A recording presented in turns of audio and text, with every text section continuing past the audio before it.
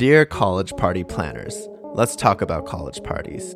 There's a never-ending story of college kids dressing up in costumes that offend, stereotype, orientalize, or otherwise appropriate POCs in our cultures. This Lunar New Year, students at Edinburgh University became the latest rendition of white people dressing up in Orientalist imaginations.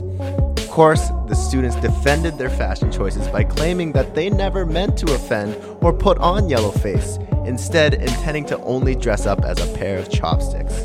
But let's briefly touch on the history of yellowface. This shit ain't new. Starting with Fu Manchu. What? Do you hear that? Hear what? You don't? Okay, sorry, let's go again. 3, 2, 1.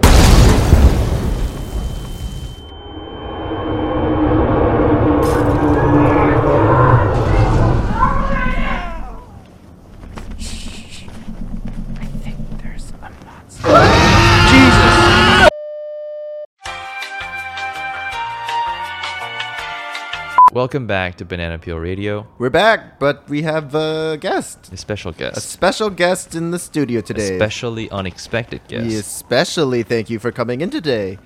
Please introduce yourself to our audience. Excuse me. I'm the yellow-faced monster. The yellow-faced monster? That's right. Yep. The yellow-faced monster. You can call me Herman. I let my friends call me Herman.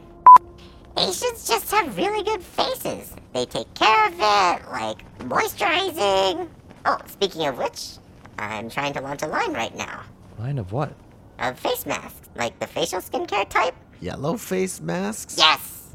You get it. This guy gets it.